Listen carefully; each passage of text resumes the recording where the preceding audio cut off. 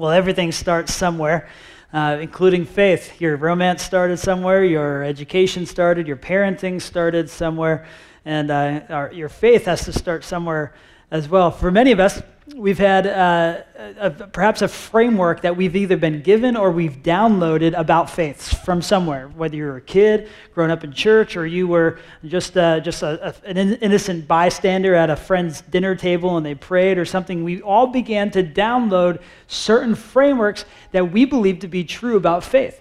And so whether it's a statement like God is good, God is love, God punishes, God is angry, there's different things that we understood to be true about faith. But at some point in your life, you realize that framework did not survive the rigors of adulthood. Can I get an amen? Come on, my brothers and sisters, let's go. You realize that certainly the problem or the storm that I'm in or something happened in life, maybe you had a season, maybe you had an addiction, maybe you had an accident, maybe you had something happen where that event you couldn't make sense of that event with your current framework of faith. And so what happens is you take that framework and you put it on the shelf and say, certainly there's got to be something more to life. Certainly there's another way to look at this. And what we do is we maneuver through that entire season of our life just kind of wandering. And so we really need an adult starting point. And that adult starting point isn't a book, it's not a certain group of people, but it's who you and what you do with the person named Jesus. Because his life, his death, and his resurrection is not some sort of an alternative spirituality. His life and his death and resurrection is a historical event that we have to have an interpretation for. We have to understand what his resurrection means, or what we're doing is we're regarding or disregarding historical evidence. And so we have to figure out, okay, if this happened, if this took place, certainly it must have a change, an implication for how I see my life today. We have to have a starting point for faith. And for Jesus, his starting point with us is not anything from you, but it was for you. And his relationship started with you, not based off your performance, like every other god that exists in any religious system today. His starting point for you started with trust and faith. It started with trust and it started with faith. But there comes a time in every relationship, certainly there is something expected of you, right? And so it comes down to this major question that everyone asks, that everyone engages with at different times of their life, especially when they're interacting with churches and religions and all over the place. What about the rules? Certainly this can't all be good news for me. I got to do something, right? How many times you get the phone call, be like, I got something free for you. And you're like, yeah, right. Yeah, I'm sure. And so it comes down to the point is, what about the rules? What do we do with all the rules? I mean, like, when you look around, you see all these, well, Christians should do this, and Christians should do that. They shouldn't do this. And many times we bump into this question, and it creates within us a gap between what we know to be true about life and what we really hope God might stand for. And so what about the rules? And so if you want to grab your Bibles, go to Matthew chapter 5. It's page number 802. The Bible right there. If you are new today or you don't have a Bible, that is our gift to you. You can take that with you. And we just believe that it's a cool thing to start your days off with and read and learn about who Christ is. That's our gift to you. Go ahead and take that. And if you're here each week, don't steal. Thanks. Yeah. What about the rules? It's one of the most perplexing issues of faith. What do we do with the rules? And no matter how you grew up, you probably bumped into a number of different things. Often in church world, instead of being introduced to the person of Jesus, a lot of times we're introduced to his rules. And what we end up doing is we don't have a context for those rules because we haven't understood who Jesus is. And so you might come to a church and you might hear, don't watch this, don't go here, don't do that, and there's really no context for any of it. So what it creates is like a certain underlying kind of a low-grade cynicism for really what any of this even means. And so depending on what church you grew up in, or depending on if you went to church at all, you ended up in two camps, especially in today's polarizing world. We end up kind of in two camps. One is we end up with legalism. And legalism is rules with no heart. It's laws with no hugs. But on the other side of this is license. We kind of have a license to do whatever we want. And so it's heart with no rules. And so we very, very easily can end up and just naturally shift to either side of it. There's a lot of us in here that are just very good rule keepers. Do we have any of my brothers and sisters in the house today, right? You're like, just give me what I got to do. I'll show up and I'll do them. Life is easy, right? Like there's some of us that are like that. And others are like, rules. There are no rules except for the ones that like, I just want to feel like doing something today, right? And so you end up with kind of a more free-flowing sort of understanding or approach or an interpretation of life. We end up on two different sides, license or legalism. If you grew up in here, if you grew up at a church this morning, how many of you grew up at a more legalistic type church, more rules, no heart, right? Yeah, I get it. Yep. Welcome to New England.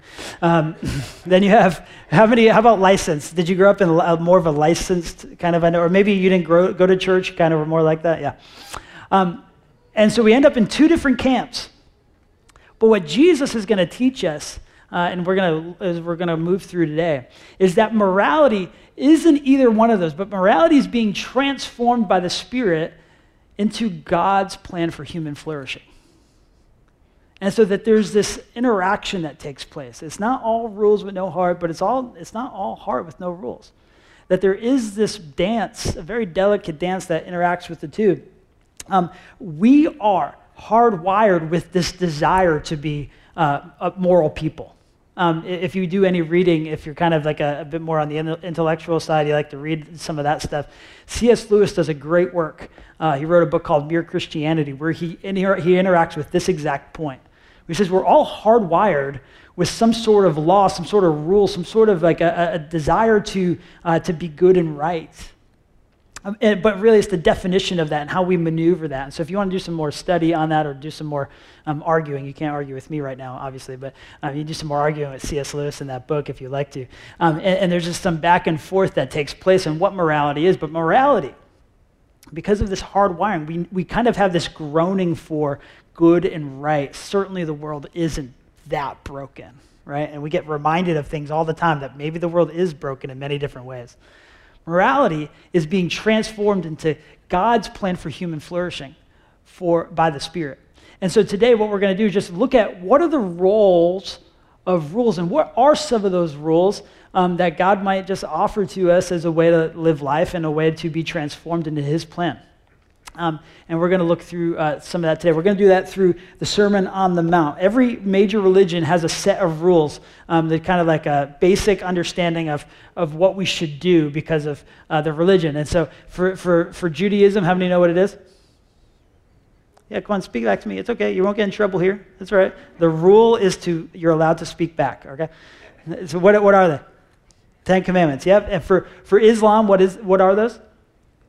Out of the Quran, it's the 5 pillars of Islam. They kind of have these 5 steps that they do.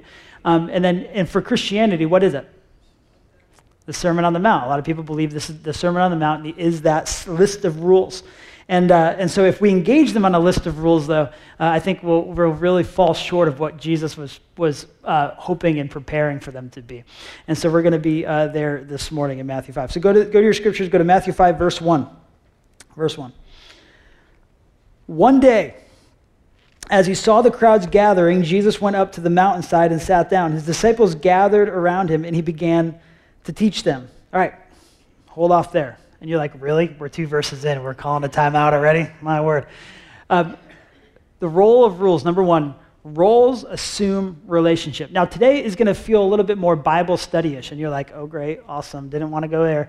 But really, it's okay to kind of go back and forth, because I'm going to be asking some questions. I want you to speak back to me. Just pretend we're a bunch of Pentecostals in the room. Is that okay? All right, sweet. Like my Pentecostal upbringing is coming out sometimes. Roles assume relationship. Who is Jesus sitting down on the mountainside with? His disciples. Who else is there? The crowd. How many audiences are in this exact area here? 2, right? Who is Jesus speaking to? His disciples. His disciples. Many times we think Jesus is projecting just kind of a broad audience. No, he's teaching, it says it right here. His disciples gathered around him and began to teach them. But there was a crowd there. And so there's a distinguishing between hearers and followers. Are we tracking this morning?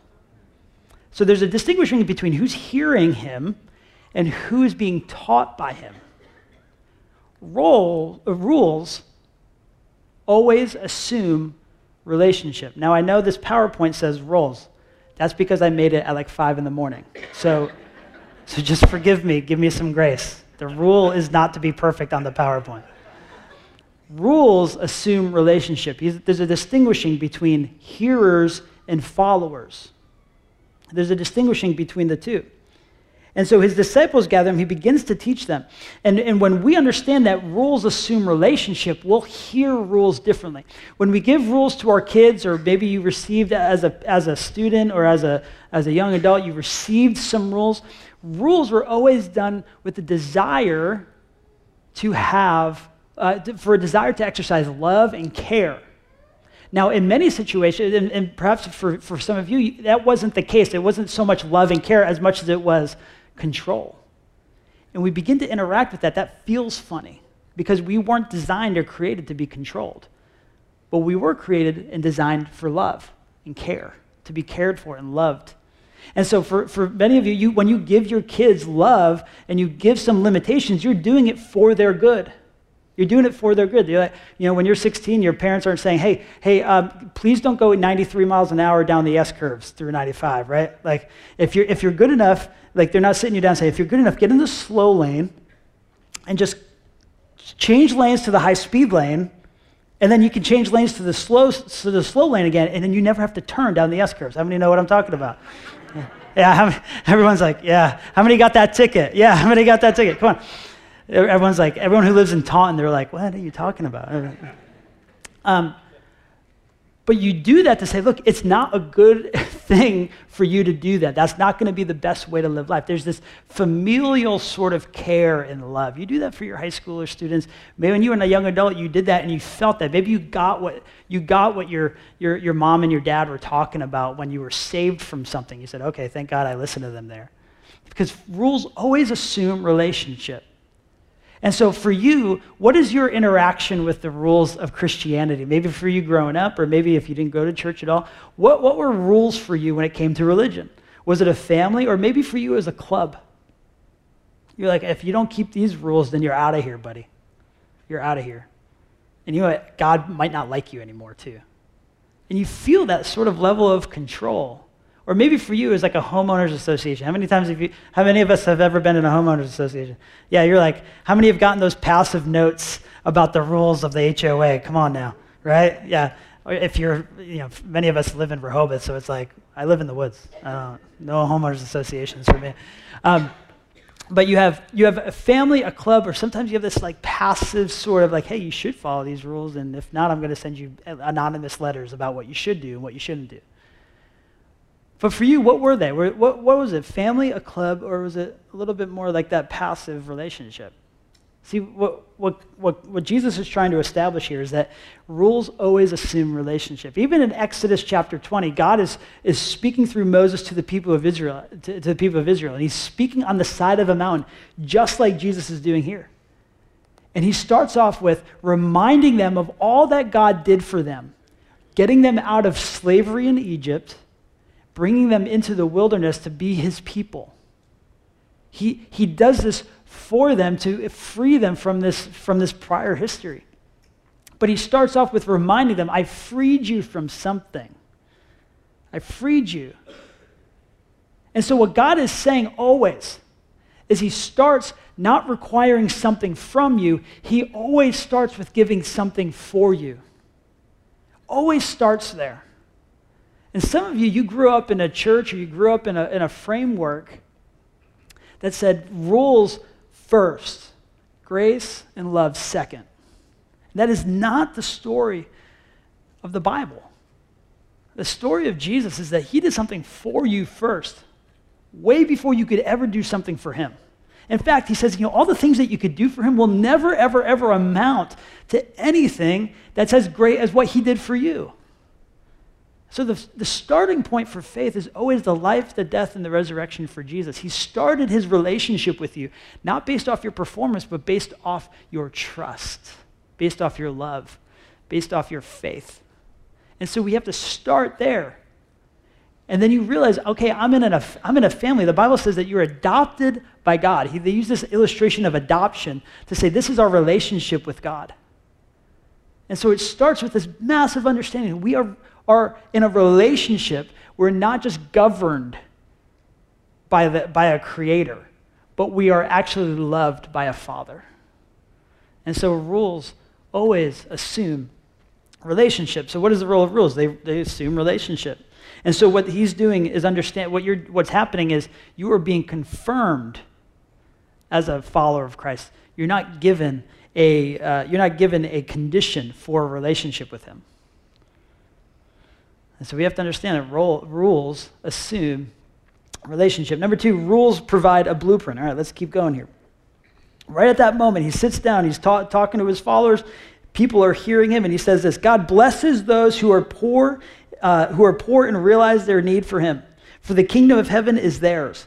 God blesses those who mourn, for they will be comforted. God blesses those who are humble, for they will inherit the whole earth. God blesses those who hunger and thirst for justice, for they will be satisfied. God blesses those who are merciful, for they will be shown mercy. God blesses those whose hearts are pure, for they will see God. God blesses those who work for peace, for they will be called the children of God. God blesses those who are persecuted for doing right, for the kingdom of heaven is theirs. God blesses you when people mock you and persecute you and lie about you and say all sorts of evil things against you because, listen to this, because you are my followers. Notice how Jesus doesn't say because you were jerks, right? He doesn't say that. He said because you were my followers. Be happy and glad about it. Be very glad, for a great reward awaits you in heaven. And remember, the ancient prophets were persecuted in the same way. And so not only do rules assume relationship, rules provide a blueprint. They provide a blueprint. So here's what we do. Here's the thing. When we read the Beatitudes, that's what this section of Scripture is called historically. When we read these Beatitudes, a lot of times we're tempted to look at that and say, man, I got a lot of work to do.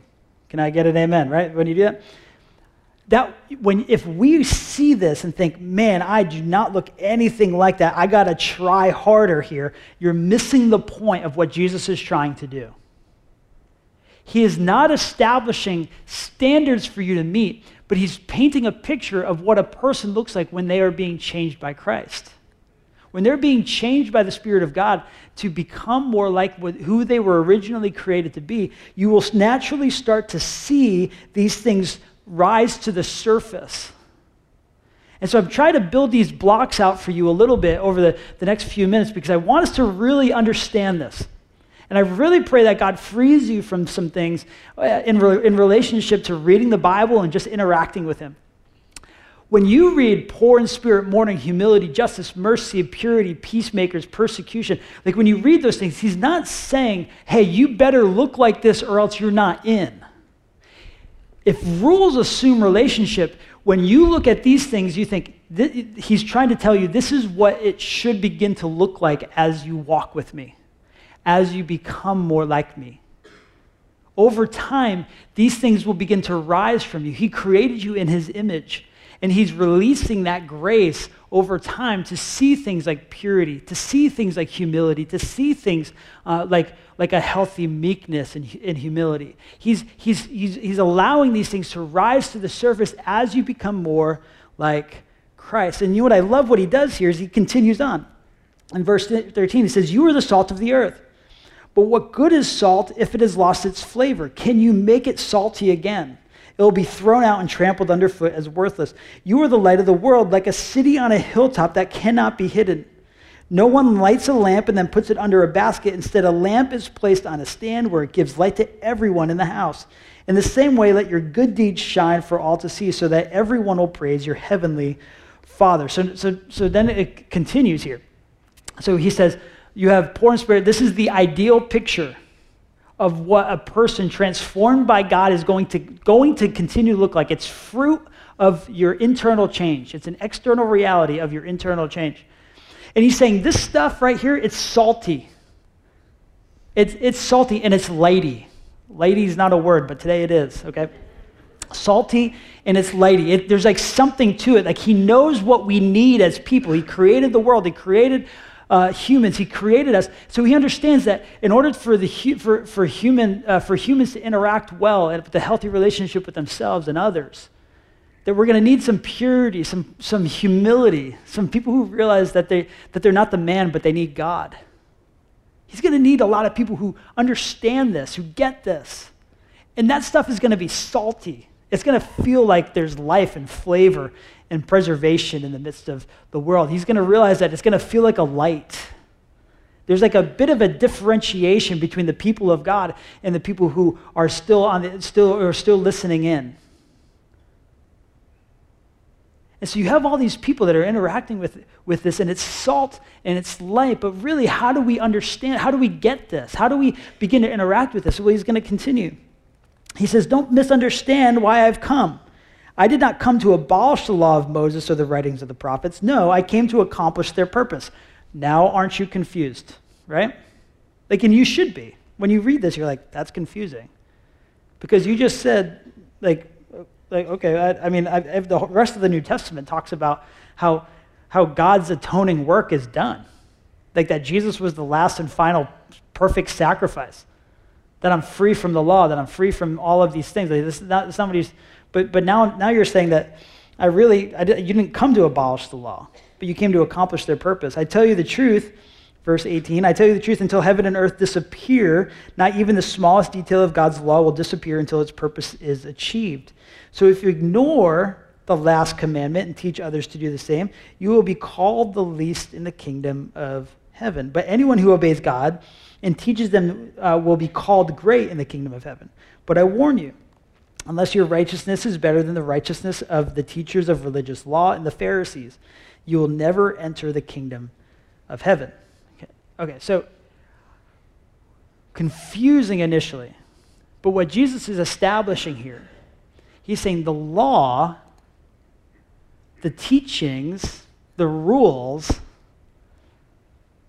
are always, and we're always meant to point to him. The law by itself, all it does is produce guilt and shame. All it does is produce an understanding like, well, yeah, of course I don't have it all together. I'm never going to be able to keep up with this. But he said, you're missing the point. The reason why the rules and the laws are the reason why all of that stuff, none of it's going to die away, none of it's going to pass away, is because they're all pointing to me. How many have jumped on a trampoline before? Come on, you can raise your hand. If you don't raise your hand, I'm just praying for your joy level. You just have a severely low joy level. Apparently, it's like just a thing you gotta just try once in your life, you know. But you jump on a trampoline, and what's the point of the trampoline? Is it to jump, or is it to spring? Is it the springs that are holding the trampoline together? No, it's to jump, right? That's the purpose of this toy. Many of us, though, we look at morality and we look at these things. We look at these rules, and what we do is we focus on all the little springs, and all Jesus wants you to do is jump. You focus on all these little springs. You're like, well, man, I got to do that, and I got to do that, and I got to do that, and I got to do that. He said, no, just jump with me. Jump with me. If you jump with me, you will see these things begin to take place. If you jump with me, you enjoy me, you will see these changes take place. See, many of you, though, you grew up in places that they said, man, if that spring breaks, the whole thing's going to fall down. And that's not true. Because you've seen millions of YouTube videos where people getting their foot stuck in that. You know that, right? See, many of you, though, you were taught that faith is a bit more like a brick wall. If you take the wrong one out, the whole thing falls down. What kind of faith is that? See, what God's saying is, I want you to jump with me. I want you to enjoy me. Don't worry about the springs. The springs are there. The springs are there. They're going to jump. And as you jump, you're going to realize those springs are doing something. And the changes that that are taking place, they're going to come to play. They're going to come to pass. And they're going to be developed, and they're going to come from the inside out. It's not a club. It's not an angry club leader. It's a loving father. I said, man, I just want to jump with you on the trampoline. And those rules are being really just, instead of rules, they become fruit. So Jesus said, the point is me. The point has always been me. The law can't satisfy by itself. You can't get God's attention by doing really good things all the time. You get God's attention by trusting in the work he's done for you through Jesus. No matter how good you've been, you're never going to get there. No matter how bad you've been, you're not forgotten. He said this is fulfillment. It's the accomplishing the purpose of the law. The law was to point to the fact that we could never do this, that we needed Jesus. And he's here now wanting to be with you, doing something for you, whether right before he ever did something from you. He ever took something from you. Doing something for you before he ever asked you to do anything. And many times we struggle with these rules because oh gosh, it's just a different way. It's a different interaction. It's hard. It's difficult. And we forget the heart. It's not heart with no rules, and it's not rules with no heart. God's saying it's salty and it's lady. It's Jesus-y. So he continues, though, and I'm not going to read the rest of it. Many people said, thank God, in their head. Thanks for not saying out loud. But what Jesus does here is he continues, and he moves into the rest of 5, the rest of chapter 6, and the rest of 7, most of the rest of 7, talk about areas that life will look different if you follow Jesus. Because rules assume relationship. They provide a blueprint to the best possible way of life. But rules insist that action matters. Rules insist that action matters. See, look, it's not all heart with no rules. It's not all rules with no heart. Maybe said another way, it's not all grace without works. It's not all works without grace.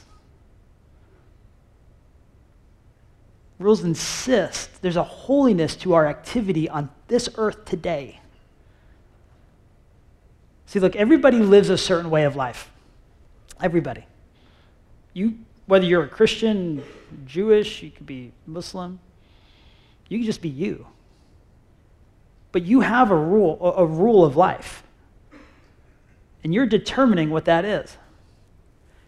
And what Jesus is doing, he's saying, let me just establish what a follower of Jesus, a disciple of Jesus is going to establish himself in different ways, is going to look certain ways in different areas. And so he begins to touch on all these different things. He talks about your anger.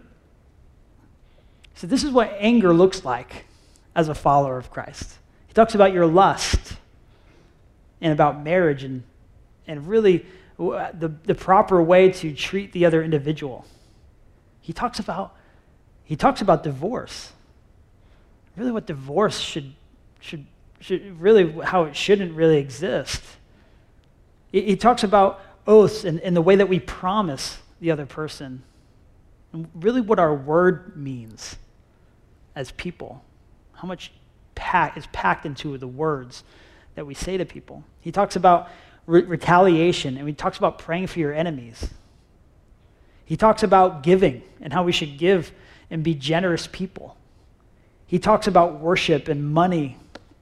He talks about judging and how sometimes we judge people with negative things, and we kind of withhold our attention, but sometimes we judge positively and we try to give gifts to try to control people. Man, he talks about anxiety and what anxiety looks like in the kingdom and how to trust him. He talks about serving and the golden rule. See, this right here is maybe what some would say are the rules. But many of you, you know this to be Christianity. And I'll tell you what, if God was sitting here right now, sitting on the edge of the stage, he just would say, man, I'm so sad that you know that to be Christianity. See, the rules were given to display God's glory and to give us joy. That's Christianity. That's faith in Christ. Faith in Christ is to display God's glory, that he's the best, but also to give us the greatest amount of joy possible. That's why David in Psalm 16 says this. He's singing a song of praise to God. He says this, you make known to me the path of life. In your presence there is fullness of joy. At your right hand are pleasures forevermore. And if I talk to some of you this morning, if I talk to you after service, you do not know the God of this passage. You do not know the God of this passage. And I would just humbly submit to you before you this morning that is who Jesus is. At his right hand are pleasures forevermore. That when you establish a genuine relationship with the creator of the universe, you realize that there are certain things that just are going to take place. You realize he did something for you way before he ever took something from you. We can rest and we can trust and we can build a relationship. And from that, he's going to change us and help us look a little bit more like him. It's grace invading every area of our life. So he says there's pleasures forevermore. Everyone lives a certain way of life. What Jesus is trying to teach you is the best way to live life. He's saying, I created you. I created the world. I know how this stuff works. And if you would trust me and believe in me and rest in me, I will develop you to look more like the person I originally created you to be. You will be the most you could ever be. Taken right from a Dr. Seuss book. Right? Come on. Everyone wants this. It's built within us. It's hardwired in our brains, down our backs, into our organs. Like everything is hardwired with this idea that we want to be the type of person that's truest, most form. And as you realize, the more that you walk with Christ, the more you grow and you realize there's something true. The more joy you have, the more peace you'll have. Because there's something true, because you're wiring yourself according to how the world was originally created to work. We're all groaning with it. We're all just trying to answer it in different ways. And we just haven't learned to call it God yet. He said, man, there's pleasures forevermore. Ephesians 2, verse 8 says the same thing. For it is by grace you have been saved through faith, and this is not from yourselves. Can we all say amen to that, right? It is the gift of God, not by works, so that no one can boast. For we are God's handiwork. God's shaping us. God's changing us. Not only is salvation by faith, but sanctification, changing to become more like Christ, is by faith. For we are God's handiwork, created in Christ Jesus to do good works, which God prepared in advance for us to do. It's not just grace, but it's works. It's not just works, but it's grace. 1 Peter 2 says it the same way. You are a chosen people. You are royal priests, a holy nation, God's very own possession. As a result, do you see that shift? I just want to make sure we're so clear on this, because I really think this is something we struggle with in New England big time. Do you see that shift? He said, go back to 1 Peter 2. It says, you are a chosen people, a holy nation. As a result, meaning everything on the second part of this verse is predicated on the first part of this verse. You need the first part to get the second part. As a result, you can show others the goodness of God.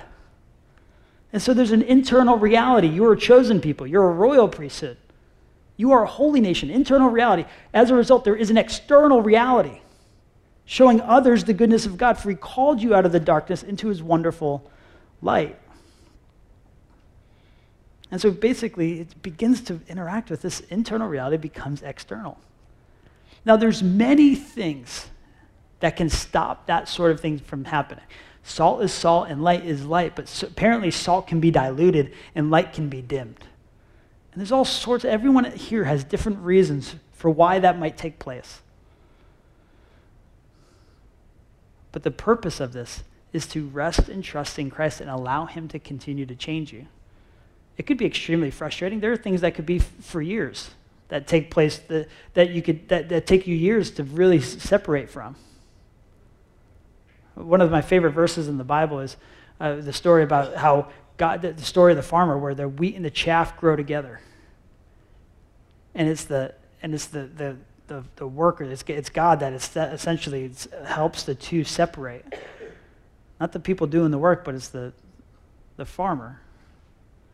And so it's growing and it's growing up together, the wheat and the chaff, and he separates it when necessary.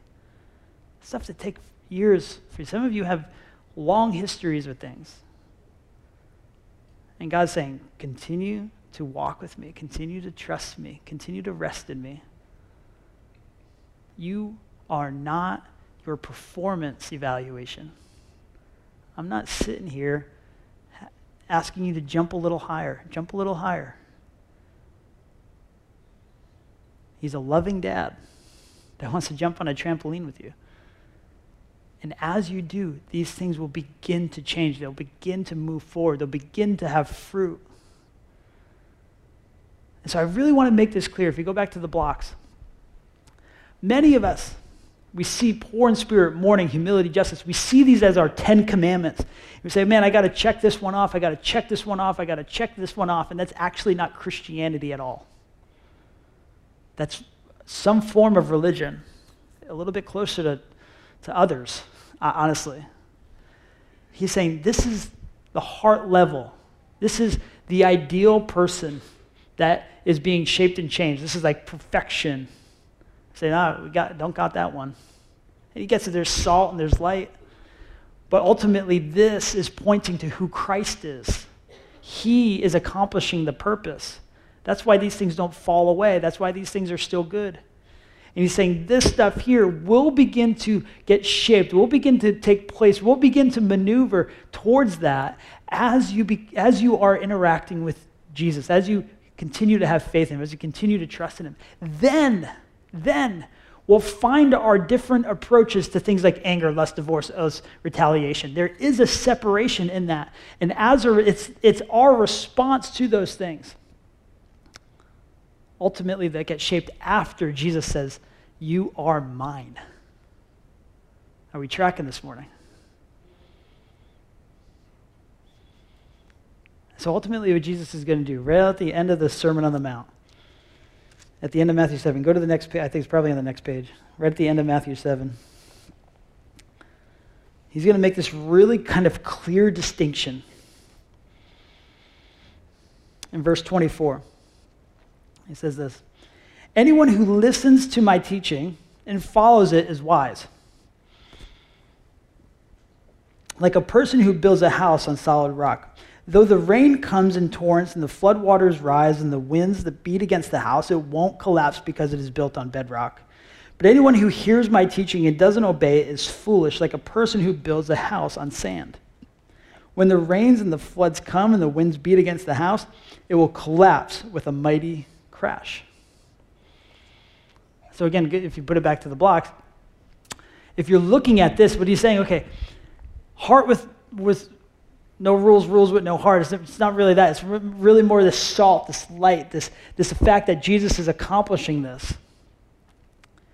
And when he transforms me, I'm becoming a bit more like he created me to be, and I can begin to engage with different elements of my life according to the Jesus way of life. He's saying, if you look at this thing, I have a choice. I can say, I could build my life on this. And he's saying, that's like building your house on a strong foundation. But because we all live certain ways of life, you are putting different things in this bucket, this ideal bucket, this good and right bucket. And that might not be things like poor in spirit or mourning, humility, justice, mercy, purity. It might not be things like that, but more like money and perfect kids and a nice house and all these different ideas like that cause you to be successful. That's the best way of life. And it might be my version of salt, it might be my version of light, but I'm not putting Jesus' name in there, I'm putting my name. And then I'm going to take that entire perfect image and I'm going to maneuver things like anger. Now, anger is going to look a lot different. Lust is going to look a lot different. Divorce is going to look a lot different because I'm taking Jesus' name out and putting my name in there. He says, this very easy thing. If you can see this, he said, you're just like you're building your house on a rock. But if you put your name in there, it's like you're building your house on sand. Now, I don't know where you are this morning. Maybe you remember this season where the storm came and the framework of faith didn't hold up. It's kind of like Matthew 7 coming to play here, huh? It's kind of like what Jesus said. It just didn't hold up. And what we have to do is reevaluate what the framework of faith is. And I would say it better start with Jesus or else you're building your house on sand. And so when you're standing here this morning, you remember the storm. For me, I was in high school, and I had a close friend of mine pass kind of suddenly. I remember driving down the Wampanoag Trail. Everyone know where that is? Yeah. Like 3 Rhode Islanders know where that is. The Wampanoag Trail. And I was driving it down. And I just remember the fight I was having with God. Like this stuff, none of this stuff is true, man. None of it. None of it's true. What? Like, like really seeping in my words was entitlement. I was really the Lord over my own heart. None of this is true. You didn't give me a good life. This is painful. This is terrible. And I remember driving. I remember where I was, right across from Resurrection Cemetery, right? Where he said, "Are you building your house on rock or are you building it on sand? Are you building it on rock or are you building it on sand?" It's just a very real application. Very real application. House or sand? Jesus is literally, he's going to say to us today, which one are we? And I would say, start with Jesus. It's the best way of life. When the storm comes, it's going to hold up. It's going to hold up. And if it doesn't, I don't think it was the God of the universe. It might have been your framework. And it's okay to let that fall down. But build a new one on Jesus.